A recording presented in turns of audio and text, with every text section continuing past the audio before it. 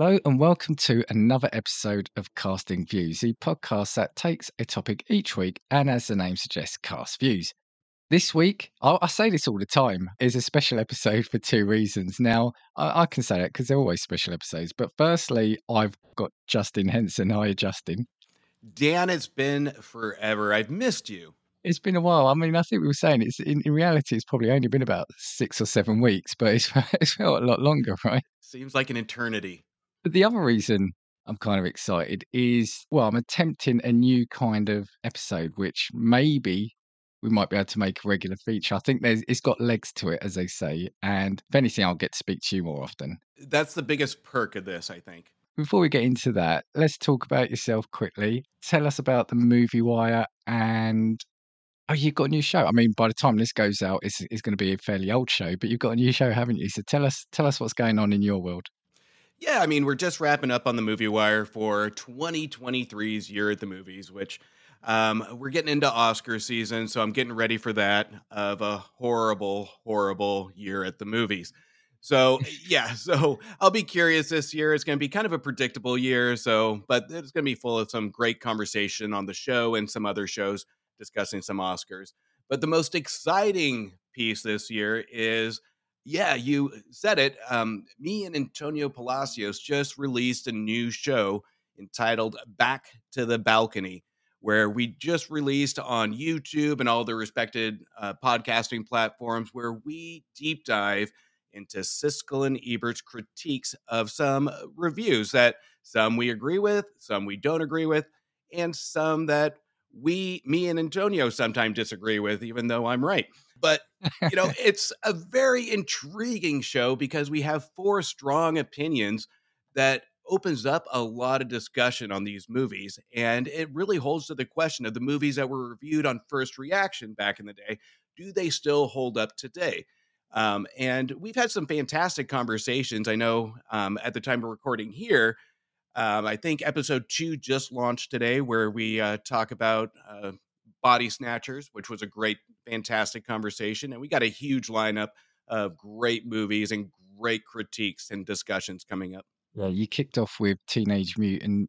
Well, this is always the difference between the UK and the States, but I call it Teenage Mutant Ninja Turtles, right? But over here, they were the Hero Turtles. Same thing. I mean, I mean, that's a great film to kick off with. And yeah, as you said, the first two episodes were out. I've really enjoyed it. I mean, Siskel and Ebert weren't really a big thing over here. I think they came just before kind of like the boom in satellite TV and etc. So they weren't really popular over here. So, and the thing I love about it is, you're a movie review show, but you do everything modern, literally sort of to the minute. Antonio's more takes a look at the older films and has a look at them rather than necessarily reviews them.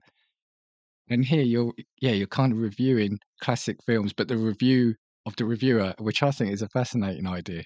and I think that's the most brilliant strategy of this show is, yeah, like Antonio used to say that he covers the old, I cover the new, and to see the back and forth opinions of contemporary versus old school, it opens up a floodgate of different comparisons, different viewpoints.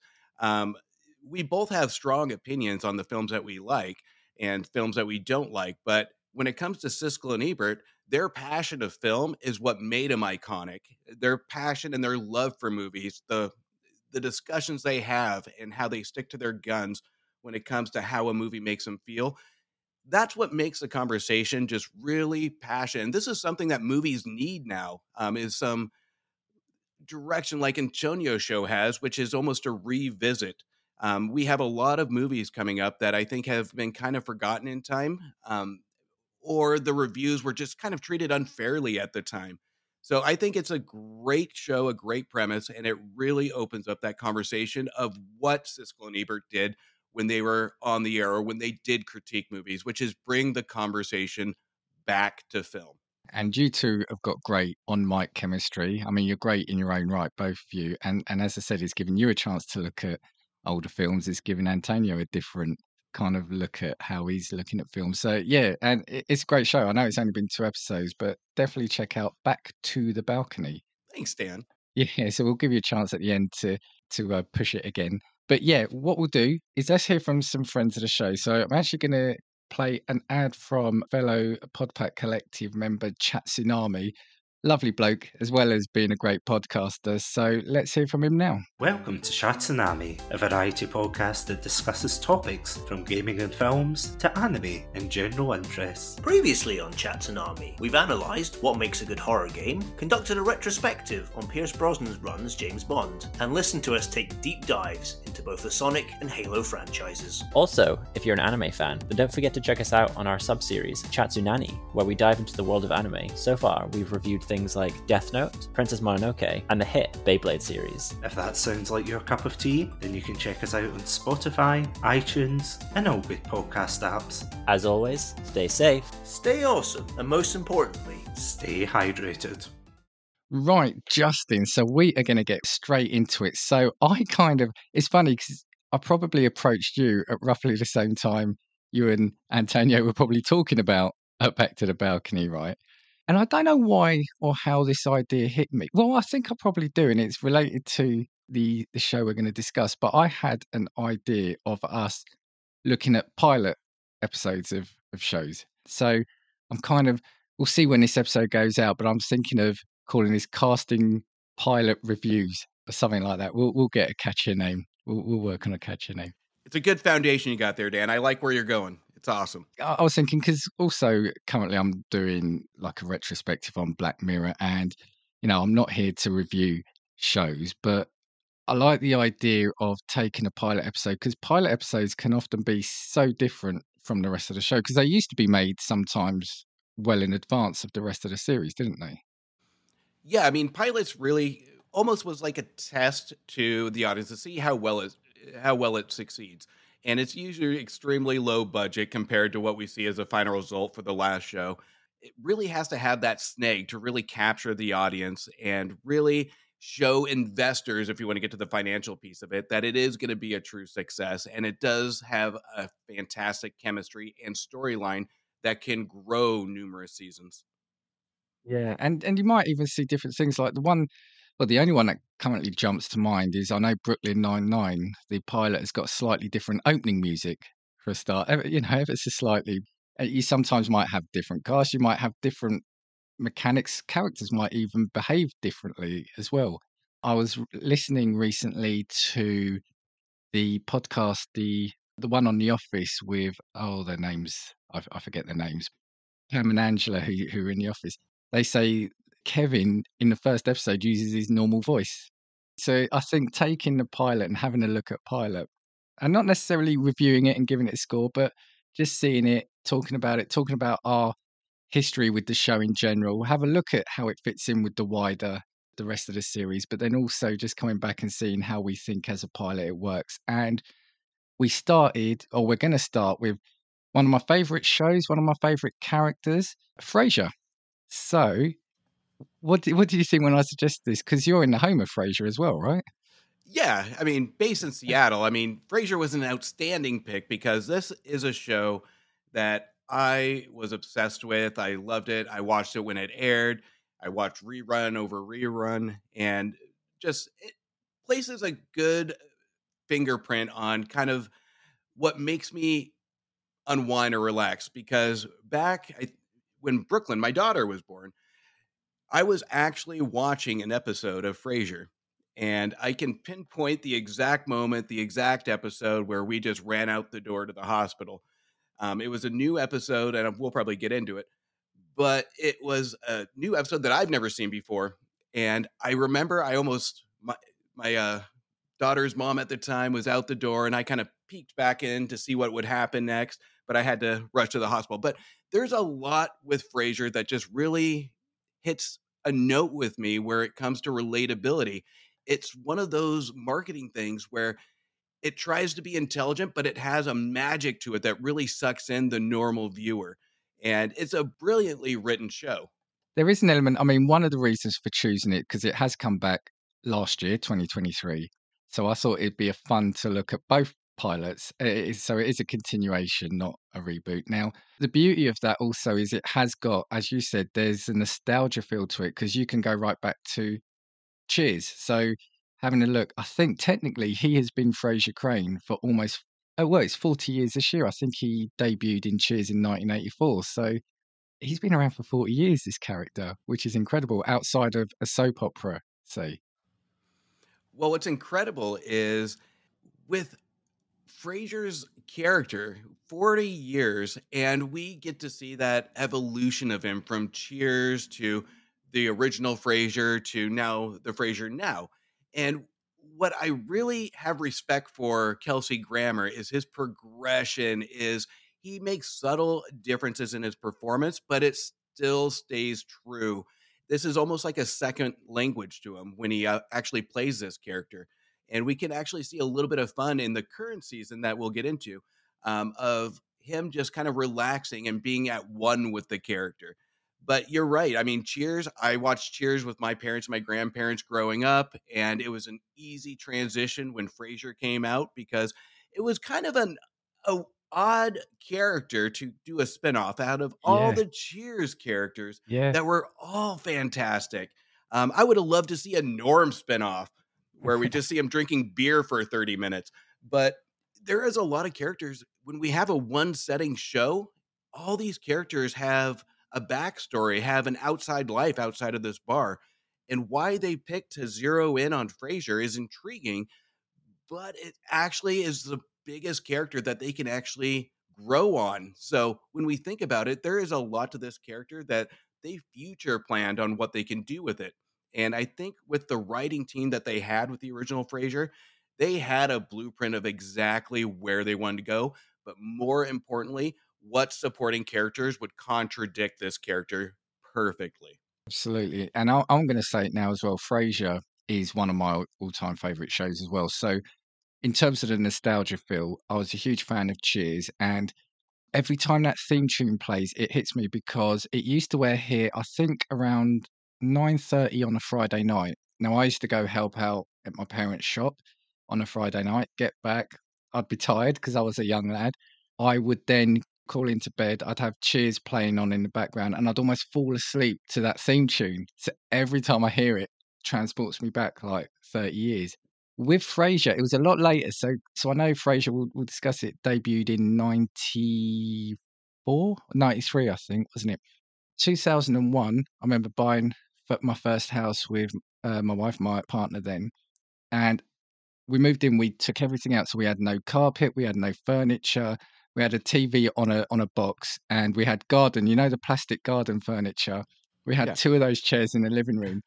She loved Frasier as well, and on the comedy channel here at the time, they would play 2 episodes at 10 o'clock at night, and we'd be sitting there. And so sometimes when I see Frasier, I picture myself on those uncomfortable chairs, and there was an ad that played for chewing gum that played Cold as Ice, and even now we still joke, we sing that to ourselves sometimes when we hear the Frasier tune playing because it transports us back to that time when, we would just sit down to make it our must-watch TV. I love that. And it's funny you say that because I know I talked about my daughter's story, but back when I had my first apartment, I had beanbag chairs. I used to watch it at Oh, yeah. 11:30 at night in my first apartment.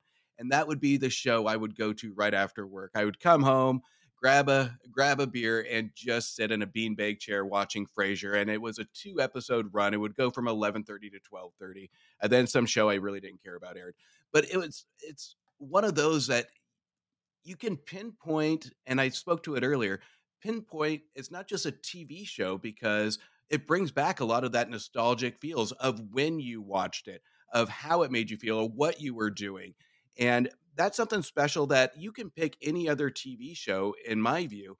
And I don't know what I was doing. I was probably sitting on a couch or a chair, but I can really relate to what the scene was when I was sitting watching Frasier, or what I was doing, or what I was going through in life during that time. So it's a really interesting piece of what this show we can relate it to, and we love watching a set of characters so much because that is a true definition of a TV show inviting us in. You can tell that a TV show is very successful with characters in a story when you can relate your own life and what you're doing while you're watching the show. And I kind of want to go back to what you said as well about the choice of character. It is. On the surface, it does feel unusual. Now, we can look back at it now and say, of course, it is a brilliant decision, but it is unusual. I mean, the obvious choice would have been Sam, right, from Cheers to do it. But I reckon for him, a prequel show probably would be better. His baseball days, etc. But it feels like the obvious choice. I mean, the one they did go for, they did Carla and Eddie, didn't they? Which I think lasted for a season, was it? Yeah. If that? Yeah. The fact that this lasted so I've got it here. So it debuted in September '93, ran for 10 years, and now 20 years later it's back. Just shows how people love that character. Now I'm happy for however we approach this because, like I said, it came back well to some people's eyes with a vengeance, with some people's eyes with a whimper this year. So happy to intermix them. But if we start, what for me, firstly, I want to call out, I love sometimes the little clever things you don't even realize. So, you get the interscene titles, don't you, that pop up? I love reading some of those. The first episode was called The Good Son of the original series, and the first episode of the new series was called The Good Father, which I kind of love that mirroring. Yeah, and when we get into it, there's a lot with the new show that they really tie into the old show, and I think that's what makes this one a little bit special. And when we talk about, you brought up again we could have focused on Sam, and to me, I think that would have been the most predictable thing, but the more obvious thing to do. And I think with the Sam character, he fits more with a good supporting cast, and we rely on that supporting cast because we take Sam, who is a baseball player who slept with everybody. So I think when it comes to family entertainment, where could they go with Sam that's going to make it really family entertainment other than just a baseball player having sex with all these women? So I think when it comes to a very strategic pick of trying to get a broader audience, of sucking the audience in on what character they're going to focus on. So I think it's interesting. You brought a good point of Sam, which would have been the most obvious, but I think behind the scenes that would have been a little bit too obvious. So going off of the pilot episode, we see a lot of similarities between what we saw in the original Frasier pilot episode and here, but I'm pretty sure you're going to get into it, so I don't want to steal your thunder, Dan. The first thing I wanted to talk about was in the original series was the cast. So we call out the main ones. So you got, Kelsey Grammer was Frasier, David Hyde Pierce was Niles, John Mahoney Martin, his father, or their father, sorry, Jane Leaves as Daphne, and Perry Gilpin as Roz. Now, it is so easy 40 years later to say it's a perfect casting, but right from the first episode for me is that they are all brilliant in their roles, I think. Especially Niles as his brother, I think is fantastic. And Martin as the father, because if you haven't seen it, I mean, I'd be surprised if somebody hasn't even seen an episode. But the father is very much ordinary. He's a cop, retired now because he got shot in the hip, so he's out through injury, isn't he? Frasier and Niles are very, what's the word? I want to say pompous, but that sounds mean. But they are. They're kind of Very pompous. psychiatrists. They're very high in their field. They're very like the finer things in life. And their dad is a beer and a pretzel kind of guy, isn't he? Yeah, I mean, Pop is egotistical, so the two bounce off of each other. Even when we see in the pilot, they are so full of themselves that even they have a hard time relating to each other in the pilot episode, where there's almost a subtle competition between the two, a little brotherly rivalry. So and to me, that kind of sets a question mark on how the pilot goes because you don't know where that relationship's going to go. And the relationship and chemistry is almost like in real life that they're competing with each other. It's an odd chemistry on the pilot episode that eh, to me, it didn't really work, but they recovered. And I think they had a lot of test audiences to really pinpoint things that don't work. So the relationship does blossom from there when it comes to the Niles Frasier, but nobody really wants to see two, like you said, pompous guys just battling their own egos with each other. There has to be a good contrast to kind of have the relatability to the audience. And I think we see that with the Martin character, where that is going to be the standout character that really almost dominates, in my opinion, because he's one of my favorite sitcom actors, and overall just a likable, relatable guy. Yeah. So if I hit the main themes that happen in the first episode, so Frasier has uprooted himself from Boston and has moved to Seattle. He's got himself a radio show, so he's doing his psychiatry show on the radio with Roz, who's his producer. We are then introduced to Roz, Niles, Martin, Daphne, and Eddie. We've got, I call it another main character, but Cafe Nervosa, so we'll come on to that. And yeah, what I've got here is Frasier and Niles bickering and biting within each other. Tension between Martin and his sons, because the whole thing is Frasier's moved, he's got his own apartment, and is almost at some point reveling that he's living the bachelor life again.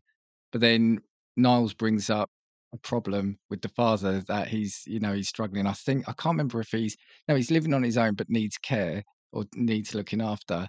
And Niles basically says it's not going to be them almost. And so Frasier reluctantly takes him. So as you said there, you've got Frasier and Niles actually going at each other a little bit.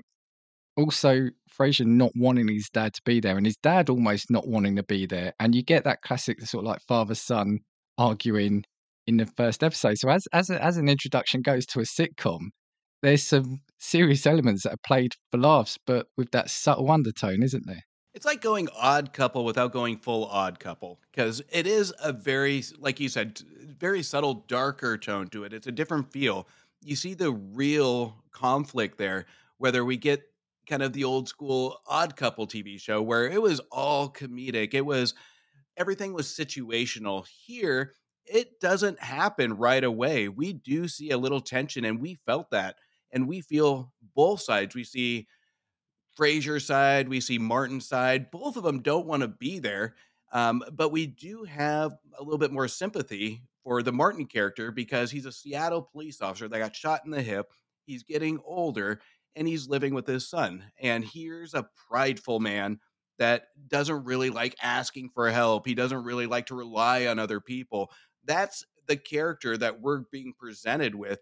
And again, the pilot, this is a prime example of it being almost a setup for what's going to come. So this one starts from the bare rock bottom of foundation, and then it has multiple layers of where it can go in the future episodes. So I think when it comes to Martin and Frasier, I think they started on a little bit darker tone, but on the benefit of it, there's so many directions that they could have gone, and they went those directions. And they do a good job of showing Frasier's almost regret at accepting him, because you get the lazy boy or the lazy chair. Yeah, the lazy boy, isn't it? That's right.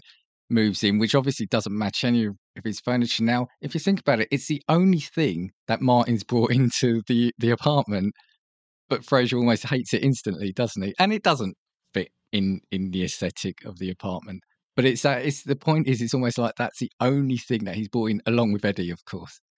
I've actually had this argument before, is I thought the chair went well in that apartment. I thought it just fit, even though it was ugly. Obviously, when you get up close shots of it, you can see the wear on it. But when we get those wide angle shots, there are numerous times where I look at it and I'm like, that kind of works. I don't know. But that lazy boy does look extremely comfortable. Got to say, I don't blame Martin. Yeah. And then because of Martin, they know he needs care. So this is where Daphne comes in. So Niles says that at least him and, I was going to say ever present, but she's ever not present, Maris, agreed to pay for, if not all of, pay for an in-house helper. Cue Daphne from Manchester. Now, what I was saying earlier about pilots being different, the first couple of episodes, her accent was definitely pitched higher and a bit more nasally and over the top. I think it definitely mellowed over time. The Seattle accent must have taken over. Yeah, it definitely did. And one thing too, her accent changes. I mean, the pilot is where this character is completely different from the other ones. This one starts over the top. This one is just her at her like psychic, just it is insane how over the top they went with this character, and it almost throws off the balance with the other feel and tones of the other characters. So this one definitely had to be dialed back quite a bit. But the one thing I will give Jane Leeves credit for is that she owns the role. She kind of just went for it, saying, this is your motivation. You're a therapist. Nobody wants you there. And you're just going to be a crazy psychic, and throw that kind of comedic timing in there to lighten the darker tone between Frasier and Martin. And she actually does. And she's electrifying, even though over the top. it's one of those uh, roles and one of those acting styles that it's electrifying. You can't take your eyes off of her when she's there, and it's impossible not to smile when she's going over the top. This works for her.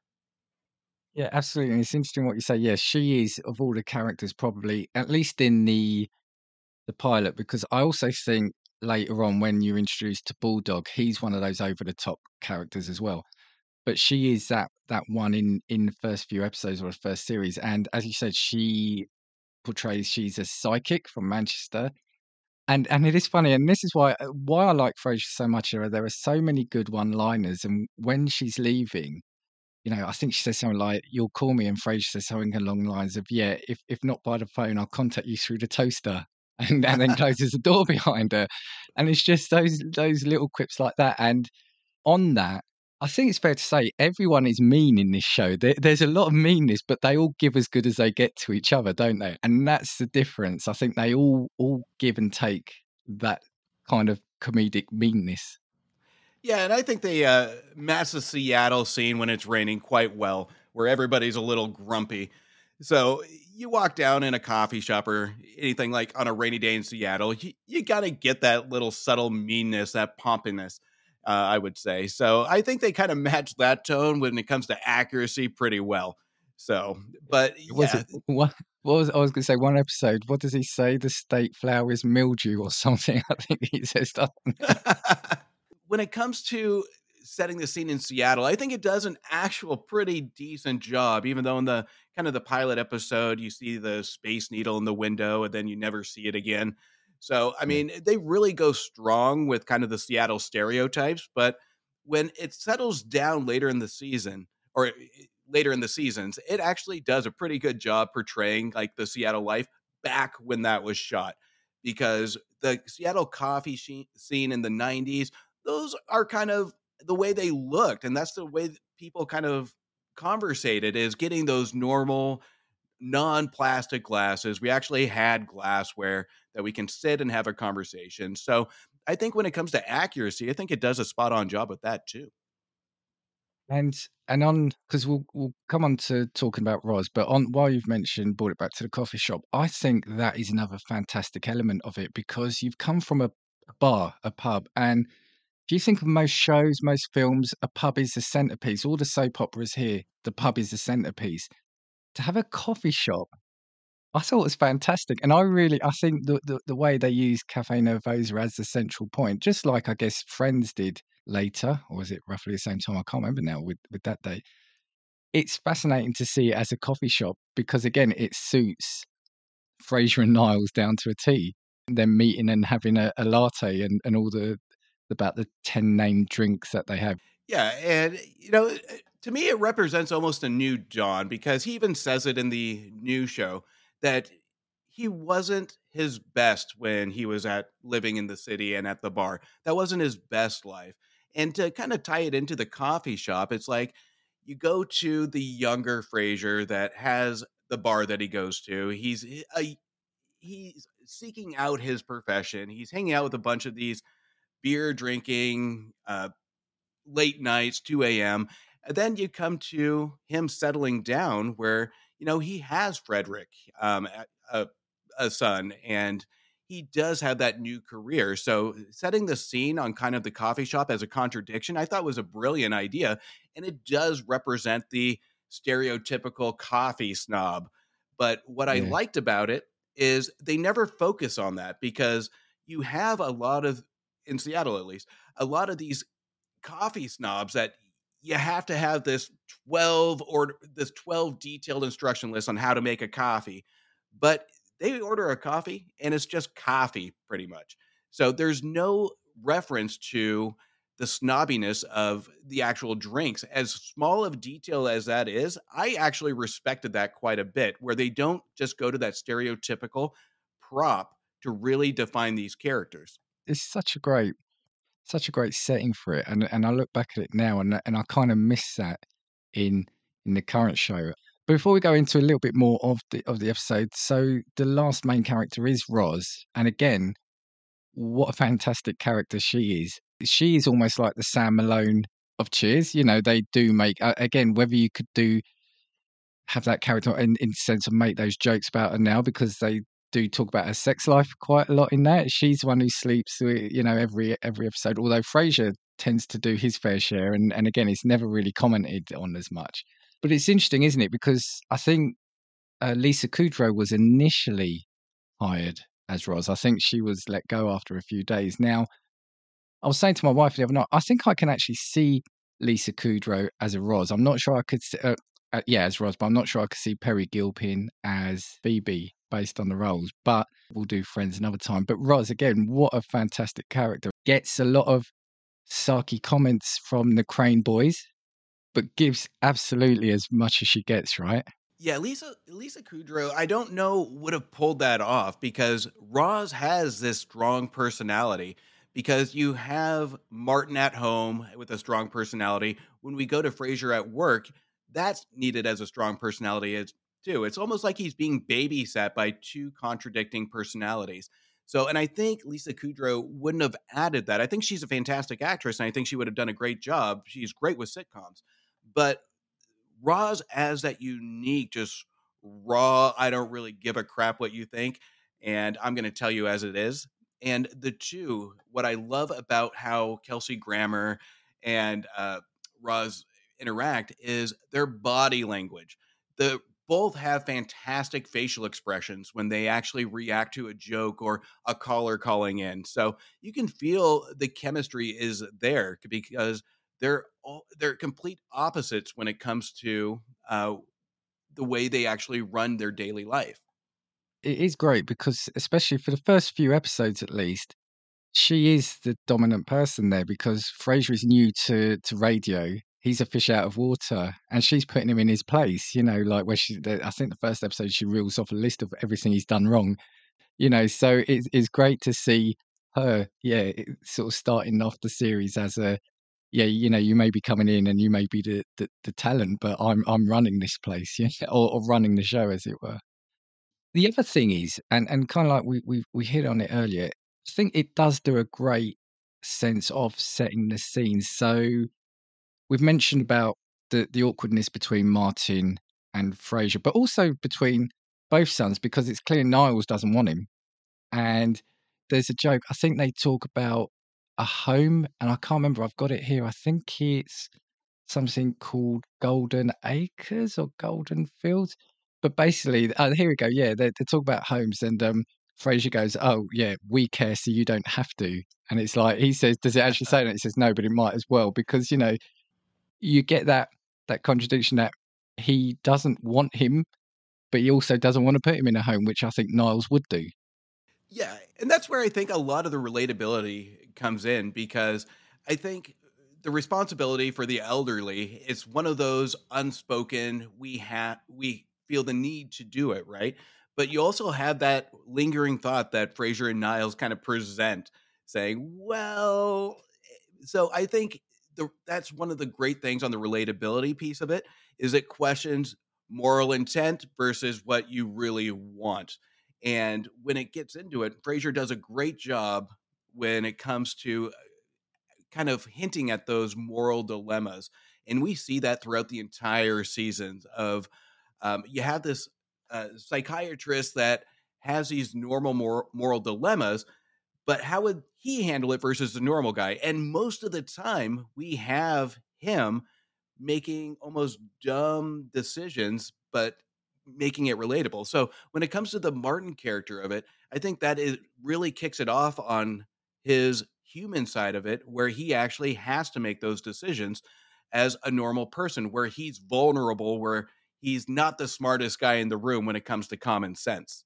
One thing, sorry, and I absolutely agree with everything you say. The one thing for me that I can't reconcile with the pilot, and it's a character that doesn't feature in the show, but it's how Martin and the mother get together in the first place. So I know she was in an episode or two episodes of Cheers, and she was played as quite a mean character, wasn't she? I think if I remember right, Yeah. threatening to kill Diane. But she is basically who they took after. I think she was a psychiatrist, or she was a doctor. And, Martin keeps saying that she was a lovely woman. She might have been like a professional like that, but she cared. And everything what kind of we've seen, and there is a throwaway line where Frasier says, "Oh, do you remember what Mum used to say? A handshake is as good as a hug." So there obviously wasn't that kind of level of love. So it just feels like an odd family dynamic from that sense, right? Considering how they turned out and how Martin still is now all these years later. Yeah, and when it comes to the mother figure, this is where that was a little inconsistent because we would get little snippets of that, but we'd also get the warmth that they would talk about too. So the mom visual, and to a respect, I can see that because growing up, we all have different opinions on how we see our parents. There are sometimes I can see the handshake from my parents, but I also see the sweetness from my parents, right? So all that are little snippets of what Frasier and Niles remember growing up and what kind of carved their path. But what I really think is important by what you said is we see if the development from what they had as a kid, where we did have the tough Martin character, we did have kind of the cold or tough mother. This actually makes a lot of sense for how Niles and Frasier grew up, where you kind of want that. And I'm going kind of dark with it, but so I'm going down a rabbit hole where you actually go and become something that to help people cope with their past. Because it's interesting that Niles and Frasier both become psychiatrists when the in the background we're describing these parents that actually were almost emotionless, where they treated these kids how they were raised almost. So there's a lot of scenes where Niles and Frasier joke about theater camp, and Martin's kind of scolds and gives, yeah, we were proud on that one. So there are a lot of Yeah, different snippets on that on one yeah. liners that they went down a path where they kind of developed based on what they didn't want to be, if that makes sense. Yeah, and it is interesting. There are a lot of comments, and I mean a lot, through the early series, not episode series, where Martin expresses it, yeah, his disappointment basically at how they were as kids, not being sporty, not going, being interested in football. And he clearly says, it's part of the jokes that yeah, like you said, oh, yeah, that was a proud day in the Crane household that day, or something like that. And it's funny. And I think that's a mark of this show that it can still make these characters, well, in my eyes, likable, and that these jokes can be funny and you can still like the characters. We kind of see the difference as well. So while Martin and Frasier and Niles are the same, you do get the element, especially I think of Frasier, obviously as the older brother sees himself as the superior. So we're introduced to Niles' foibles, like cleaning the chair down before he sits down, and Frasier's like got no time for him, or he's sort of looks frustrated that he's still doing that. And even though we know Frasier has got his little things in terms of what he likes to do and how he likes to do, he still kind of then also looks down on his brother for that. I think you kind of get that impression. Well, we even have that episode that's to me is one of the more powerful episodes, and it really sets the grounding to almost ricochet these characters back, where we have Martin taking Frasier and Niles out to a steakhouse that he absolutely loves. And right when they walk in, they're wearing their suits and they Yes. cut his ties. And something as simple as a steak dinner with all the fixings, they have to nitpick on everything. And you can see the irritation in Martin to the point he walks out. And then you see Frasier and Niles really start to contemplate how they became the way they are. Can they not even enjoy the bare bones basics of steak, potatoes with all the fixings? So it really sets a tone to where they get so wrapped up in their characters where they have to kind of almost go back to the foundation to really appreciate that kind of stuff. And to me, that one was one of the more powerful episodes of how we see ourselves grow and how our parents actually see us. Because the biggest disappointment in that episode was something that's completely relatable is disappointing a father figure, or disappointing a parent. And that's where it was a reality check for who they've become. There is an episode, isn't it, where Martin starts crying, Frasier starts crying because he's made his dad cry, and then Niles comes in and he says, "What's going on?" And he says, "I made my dad cry." And he said, and then Martin says something, and then Niles starts crying, says, "Nobody wants to come to my party," and they're all these men are just blubbing. But yeah, there is so much. There are so many layers to these characters, and what the looking down on his brother as well. The episode I watched last night was Niles gets a job as a art critic, like a theatre critic in the paper, and Frasier gets jealous straight away. I mean, Niles is rubbing it in his face, which is another quite bad point the two of them have, is the way they rub each other's noses into their success. So Frasier then tries to outdo him, and then they both end up there. And I think that's the thing, that as mean as they are to each other, they both lose out. So it's not that one's always got the upper hand, and I think that's what levels it out and makes you still like them, because they both lose in the end. As much as they win, they also both lose when they're at each other. Yeah, and I think that's a great point, because in every episode that they actually compete with each other, there is no winners, except for the audience, because it's absolutely fantastic when they go up against each other. And again, we go into that comedic timing that Niles and Frasier both have. David Hyde Pierce is one of my favorites he's absolutely brilliant.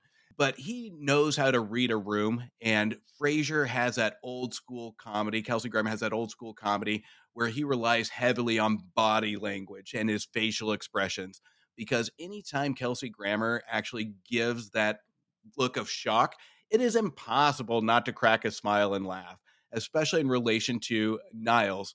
So I think when it comes to the chemistry, especially those episodes when they're competing with each other, those are when that chemistry and that body language, those reactions are absolutely at their best. Yeah, and I'm going to throw three things at you before we I think we should probably talk about the newer series, although we could talk all night. Maybe we could do a series in this. The thing and my wife has actually said this, and I kind of now see it. She has watched the new series and she likes it. That's as much as she'll say for it. But the thing that she misses is something that you've just said. And the first series is all about Kelsey Grammer's anger, how outraged he gets at certain things. And I think he does that so well. He does that so well. And I think that's probably what's missing to some extent, I think, from the new series. But he does absolutely, every episode, the way he looks, the way he's appalled at, there's one of my favorite episodes, the ski chalet one, where nobody was after him, and it's just the anger that, he says, like, all the hormones bouncing off these walls and none of it was for me, and it's just brilliant. But also, yeah, the David Hyde Pierce is brilliant, and I think the chemistry between all the leads in that pilot is instant. I think I didn't think any of it felt awkward at all. Well, you take David Hyde Pierce, who's a big theater kind of actor nowadays, and they have to live in the moments. And Kelsey Grammer at the time had an acting style where he didn't learn his lines before the show. He would learn it before each scene, so it felt more real during that scene. And I think that was Right. a brilliant idea, because that's where you really get that natural reaction where the other character, Niles, doesn't know what's coming. So you get that really real reaction from both of them. And I think that led to a lot of the success and the chemistry and the brilliant comedic timing between the two.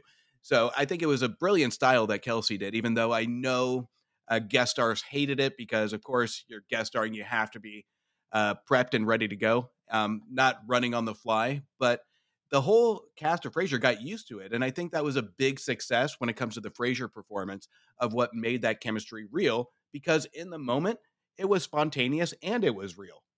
Right. Okay. Yeah, I didn't know that. I didn't know that. For me, one of the final things I'll say is I think having the radio call-in show is also brilliant, because the calls are often the source of a lot of stories, or can give you that relief from the normal comedy that you see. And we have so many famous callers call up, but what I liked about it was he uses the show in the first episode to quickly recap almost the last 20 years, doesn't he? He says that he's moved from Seattle, uprooted everything. And again, it's such a clever thing, rather than a previously, or having to watch a thing about Frasier or Cheers. You get it all within that 30 seconds. Brilliant, I thought. And again, it's a good introduction to those that didn't watch Cheers. And it's just a signal to the audience saying, hey, this is going to be new. This is going to be fresh. You don't have to know about Cheers to watch this show, but it will complement this show if you do. Yeah. So I think the recap was a brilliant strategy on it to really kind of acknowledged the show, and we see that even in the new show um, quite Yeah. a bit, actually.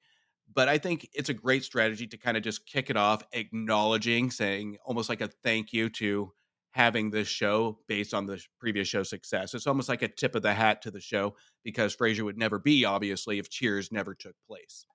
Before we move on, I'm going to finish with one line, which for me sums up the whole comedy. So Frasier and Niles are talking in Cafe Nervosa, and Frasier is kind of moaning about all the people calling up or something along those lines. And he says, Niles, you're a psychiatrist. You know what it's like to listen to people prattling on about their mundane lives.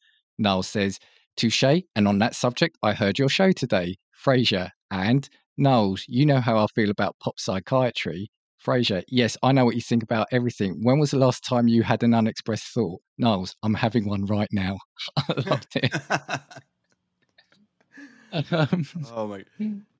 So we are now going to move on to the continuation of the series, 2023. Over to you to kind of give your initial thoughts and kind of give a feel for how that first episode went for the new series. Yeah, I mean, we kind of go back to our roots on this. Frasier is off to a different city with new challenges, new relationships, and an old dream or two to finally fulfill. Frasier kind of goes back to Boston where he wants to rekindle with his son after uh, Martin passes away. Again, a good nod to John Mahoney. And we see a lot of those nods in this episode where we really pay tribute to a lot of these characters from the past. So during the pilot episode, we see a lot of conflict that will rekindle a lot of feelings that people loved about the first one. We have the father son dynamic that really has a good conflict, but a good comedic conflict between Freddie and Frasier. And then we're introduced again to a lot of contradicting characters. We have the college professor, played by Nicholas Lyndhurst, that Alan, that does a fantastic job on almost almost filling in that void of Niles. But he's older. He just seems like he is there to put Frasier in his place. So it's an elevated character compared to Niles, where it's a more mature, defined role where he's kind of almost coaching Frasier throughout this new transition in his life. So what I really did appreciate about the pilot to this one is it's not a copycat per se, but they do kind of almost like a reboot, almost, where we do kind of take things from the original series and we just kind of reorganize it to give the nostalgic feel without shoving it in your face. And we have those conflicts almost appropriately that Frasier has to deal with that he dealt with in the pilot episode of the original show.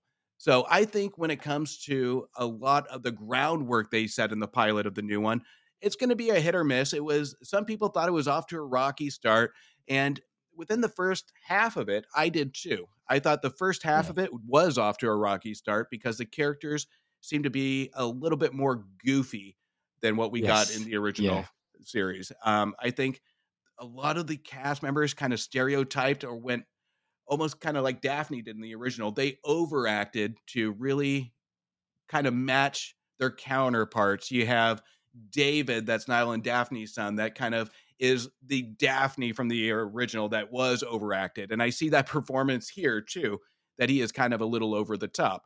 And when it comes to the David character, this is what I appreciate about the David character is this is another nod to a lot of the original members from the original show. Because David, do you know the story about the naming of David? No. So they actually named David in honor of the producers Of course. Yes. Yeah. of the show that died in the plane crash in 9/11. Yes. So Yeah. they do recognize a lot to this show. You have Moose, that's the dog that's named actually after one of the course. characters. Yes, I've missed that. Yeah. Yeah. And then you have the bar that they go to, Mahoney. So there's a lot of nods, and I think this is where the show is going to be really, really smart to really not shove that nostalgic flavor in your face, but give subtle nods in the background where people that were fans of the original are really going to grab hold of this. And we saw it towards the end of the season where it it started to find its footing, it started to find its ground and its emotion. Yeah, for me, everything you've said, 100% agree. in terms of the characters, it's jarring because it is a modern sitcom. The characters are a little goofier. I found the laughter track a lot more jarring than it does. Even when I'm watching the original now, I find the laughter track a bit jarring. But once you get through it and it gets into its vibe, I mean, it's not going to be the same as the original. It's 20 years later. You haven't got the original cast. A person does make an appearance at the end. I mean, shall we say, well, we could say who it is. Shall we say who it is? Yeah, I think so. If they want to hear it, fast Yeah. forward 30 seconds. Yeah, fast forward 30 seconds. Perry Gilpin comes back in the final episode, which is great. Now, as you said, I love the mirroring of it and the difference. So in the original, Frasier moves in, he's single, he's loving a life, has to take his father or feels obliged to take his father in. Whereas now, Freddie is living his best life. Frasier comes in, but he doesn't have to. He buys the apartment building, doesn't he? Because he wants to reconnect. And then basically almost not forces his son, but buys the apartment and says, right, him and his girlfriend can live rent free if, well, he thinks it's his girlfriend, and that's another subplot, if Freddie moves in with him. So it's the same but different. And they're in a difficult position because none of the other casts are in it. You can't not reference them, but you run the risk, I guess, of over mentioning them. And I think they hit the sweet spot. For me, the only thing I would say is I like David. I do like the actor. You know, I think he was a fun character, but I think they tried to make him a bit too much like Niles. Whereas we've seen Frasier and Niles were nothing like their father. They could have toned it down a bit, and maybe we'll see that. Maybe we'll see that in later episodes. But later series, sorry. But what I would say as well is, for me, standout is I love Nicholas Lyndhurst as Alan. Now, if people aren't aware of him, he is a British sitcom king. He was in Only Fools and Horses, but if you see him now, you'll be shocked at how he looked then compared to now. And he is very much an understated character, but has some of the funniest lines. And just looking at him, the way he acts, it cracks you up. Well, the dynamic between him and the college professor, and this is one thing that I hope they get back to, because what I really loved in the pilot episode is the banter between him and the college professor when he's delivering that line, pointing to himself, saying tenure, can't fire me, tenure. Like, he is absolutely brilliant. And I think what really fills that void of the Niles Frasier banter are these two, because I was Yes. really enjoying their banter, but I feel the series is starting to kind of step away slowly from that. And I really hope they don't, because I think that chemistry was actually really well done. And when it comes to David, I think this is the character that I really hope they just tighten up and sharp, because he is becoming a little bit more of a distraction. He Mm. has toned it down since the pilot, but I think this is his first acting gig. And Yeah. I think it's going to be a very uh, big journey for him to really know when to tone it down to match his supporting cast. But I will say the episode where Frasier goes to the firehouse to cook the chili, Yeah. I will say that I did laugh at the fireman thinking he's an orphan, and just him sliding down the pole and Yeah. stuff. I think Yeah. that was his best episode. But I think when it comes to a lot of the supporting cast, they are slowly transitioning to really find their groove on it. But David would be the one that I'm really concerned with. Yeah, because you're right. They tried to make Alan and David almost a comedy double act towards the end, didn't they? Yeah. And it didn't work. And I think it's because obviously they want Frasier and Freddie to be the thing. Now, what I would say is, I think they've done a brilliant job with Freddie, because he could have come across as obnoxious, and you kind of almost get that vibe at the start, but then they turn it right round, especially in the finale. He's just such a brilliant character, I think, in that finale, isn't he? Well, what's scary is he looks like a grown up version of Freddie from the original show. Like, the detail to it, I think they did a brilliant job there. But I think they did a great job in involving him quite a bit. And I think the way Jack Cutmore is really taking on this role, and Frasier speaks to it in the pilot, is his mother's wit. And I think it's Mm. a good balance between the two. And I think we see a lot of his humor that he's taken from the original show to kind of mimic Frasier, but add a Martin spin to it. Because I see a lot of a mixture of both Martin and Frasier in that role. And one of the biggest things I talked about the firehouse, and this is one that really brought me back to the Martin character. And I really think he's starting to go more of the Martin character than the Frasier character, because that one, it just reminded me of Martin when he's at that firehouse. And to me, that is a pivotal Yeah. episode, because I think there's a lot of different spins that the characters and directions the characters were going in. And it really was an emotional episode at the end. And I think that is going to be the transitional episode that these cast members are really going to bounce off of, because the end of that one had me crying. Yeah, it is an amazing series. I would say to people, if you like the original, please give it a go. It might take a couple of episodes, but Justin and I have said that, and we've messaged, and we actually enjoy it. We enjoy it, and I hope it does get a few more series. Now, what I do want to say before we kind of look at wrapping up is I watched it again a couple of nights ago, and as Justin said, so the setup is they've just had Martin's funeral in Seattle, because I think John Mahoney passed away 2 or 3 years ago, actually, didn't he? I think 2020. Yeah. And Freddie didn't go, and so Frasier's come in and he's asking him why, and there's reasons for that are revealed in the pilot, which plays some part in later episodes, and it's at the end where he's got a gift for Freddie from Martin, and it's his flag, isn't it? It's almost like what they was it on his retirement? I can't remember, and it's got an Yeah. inscription, hasn't it? Yeah. It's a flag that, since Martin was a Seattle police officer, upon the death of a police officer, they take the American flag and hang it and fly it over the state capitol. That's So, and it. that Yeah. was the folded flag. Yeah. Then I'm going to say it cuts to at the end some in memory of, and one of them is actually Nicholas Lyndhurst's son because he died a year or so ago. But then you've got that Yeah. 2 or 3 second clip of John Mahoney, and I can't remember what he says, even though I watched it the other night, but he says something like, "It'll all work out," or "I told you it'll all work out in the end." And it choked me. I'll be honest, it choked me up, especially because you like we said right back at the start of this episode, you flash back to them, you've grown up with them, and now this character 20 years, well, it's 20 years later, and it's nice that they did do that what's the word, the referencing of him in what was potentially an awkward storyline where Freddie didn't turn up, to it then becoming an emotional moment between father and son. I thought that was really well handled.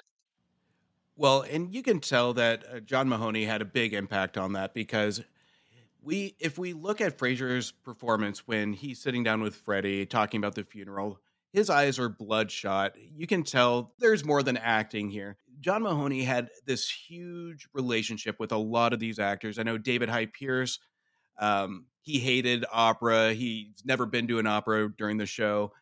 He wasn't cultured like his character plays. It was John Mahoney that introduced him to opera, the finer things. So it's almost like a reverse role where he shot almost as a father figure those cast members, those producers, the director. He took a lot of these cast members under his wing, and really taught them new experiences. And I think we see that shine on how much this man meant to the studio and meant to the cast. So, and we see that, and that's why I think that Firehouse is a pivotal episode. Yeah, Is we yeah, have that emotion shine through. yeah. I think they do treat it really well in that first episode. Now, it's difficult because it's only a 10 episode series, or it's 10 episode run, the first series. It is difficult that, if you're watching the pilot, I think the nostalgia for the original and the Martin thread and just the intrigue about how they mention the other characters, I think is what is its greatest strength. It is jarring. I do think though that, like I said, I think overall, if we look at it series as a whole, yeah, I think it's done really well. I think people should give it a chance. Hopefully, they'll tone some characters down. But what do you think about the old characters? And do you want to see? Do you think it needs appearances of old characters? I mean, let alone we're not even touching on the fact that it's been said that the Cheers bar is still open, so those locals are still going to be there. What's your view on potential guest appearances? As much as my heart says I want to see David Hyde Pierce again, and I want to see some of the old Frasier characters, I would say that would be a bad call right now. As we're gaining our footing with the characters, as they're trying to learn to react with one another, I think it might throw off the balance a little bit. But there is a piece of me for that, yes. But I do think it would be smart to integrate the Cheers characters in it, because that could be potential growth, as we saw Frasier do, tying in some Cheers characters in the original show. I do think that would create some good opportunity for future seasons, um, to really take on those characters, and even maybe having one single character other than Lilith show up, to really drive a story by itself. Yeah, that's right. Because Lilith, sorry, she did turn up, didn't she? Lilith and Roz worked because they had it. Obviously, Daphne and Niall still did have a close relationship, but I think it makes sense for Roz turning up to see her old friend. I would like to see Niles and Daphne, but I don't think it's necessarily needed. But I think it would be nice. But yeah, it'd be interesting to see maybe him meeting Norman and Cliff for a drink. But it'd be interesting to see where it goes. Like I said, I think it's actually done well, and I think it's now got its footing. And as I said, for me, the standout and the absolute draw for me is going to be Nicholas Lyndhurst, and long may he continue in that role. So I just really hope he has a little bit bigger role than we're seeing, because right now it's the Freddie Frasier dynamic, and I hope in the next season that we see a lot more of him, because I think that character is going to be the missing void to really yeah. giving audience that relatability to the original. Actually, yeah, because going back to what you said about them toning it down, it's not. It's because it's him, and the interaction with Frasier are brilliant, because it's almost like those two do regress to when they were back at university. They become childlike, and there's that episode where they're trying to get into, like, again, another club, I think. And you remember Alan puts on like a gauntlet. He finds there's some armor on the wall, and he puts a gauntlet, and he gets stuck to him, and he's got to hide it for the rest of the evening, and then they get stuck in the cellar. Brilliant. And that is, you've lost Frasier being angry and outraged, but you've got him being childlike with his old friend now. And that, for me, that's probably where the appeal could be. Yeah. Yeah, and I think as we get older, we kind of get into that childlike situation where, and what I really liked about that scene is that's kind of the first pivotal scene that we saw of that situational comedy that we got from the original between Frasier and Niles. So, and they just have some fun with it. So, like you said, there's no anger to it. It's almost like a childlike innocence when they get in the situation. And it's like watching kids when you don't want to get in trouble. So it's a different feel than what we got with Frasier and Niles. And it's still brilliant. It's still engaging to watch. And it's just one of those where it's impossible not to smile at. Yeah. Yeah. And the only other thing I want to say is, whereas in the original series, especially at the start, it felt like it was a lot more Martin and Frasier were very odd. Sorry, Martin and Frasier were very at odds with each other. This isn't as, it feels as mean spirited as that. Mean spirited is wrong, but it's more just that awkwardness of Freddie having a father move in and sort of cramping his style more than him sort of not liking, I think, his dad, or the things his dad does. I think that's how I saw it. Yeah. No, you're right, because the episode where he brings in the air hockey table as almost a symbolic chair Yes. that we had. So Yeah. it's like Yeah. a younger version of Martin, the youth putting in his chair Yeah. into Frasier's Yeah. home, which I thought was a brilliant nod. And I thought it was a lot of fun to actually add that snippet to it. Right. Look, I've just realized we could probably talk all night about this. This has been so much fun, recollecting the original and talking about the new series. Before we go, is there anything else either about the shows we've discussed, or if you want to give your sort of movie wire and Back to the Balcony another plug, please do so now. Well, I have a question and then I'll plug. So, Okay. favorite episode of Frasier? That's really difficult, but I will go for, because we saw it the other night. Can't remember what it's called. But it's the one where they buy and take over the restaurant. Oh, yeah. They run the restaurant. That and the ski chalet one are the two that, if you ask me which are my favorite episodes of Frasier, it's those two episodes there always come to mind. So I would have to say for mine is going to be the Patrick Stewart guest appearance, where Oh yeah. he mistakes Frasier to be gay, and Frasier kind of goes along with it to get what he wants. So to me, that one's my favorite, because Patrick Stewart is absolutely amazing. In Yeah, and that they had a episode. lot of big guest stars in there as well, didn't they? Guest appearances. So And that's probably a whole other episode, I would imagine.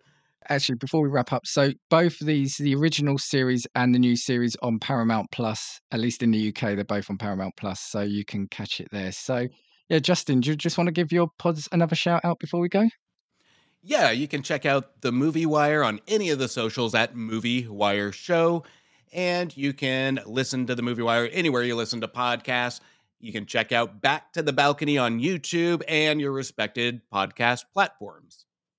So make sure you are subscribing and listening to both of those shows because they are great. Now, for me, hopefully you've liked what you heard. If you do, I do want to make this a fairly regular. I think I've told Justin this. I would like to make this a fairly regular sub-series in my show. So if you've got any ideas or any pilot shows you'd like us to give this same treatment to, I've got a long list. But yeah, any that you, if you're listening, any that you like the idea of us discussing, let me know. You can contact me across all social media. Just look for Casting Views. You can get me at castingviewspod@gmail.com and yeah, across all podcast platforms. So until next time, take it easy. 1, 2, 3, 4. If I want your opinion, I will give it to you. Come on, take what we've got, 'cause you need it. Don't make us get a sport.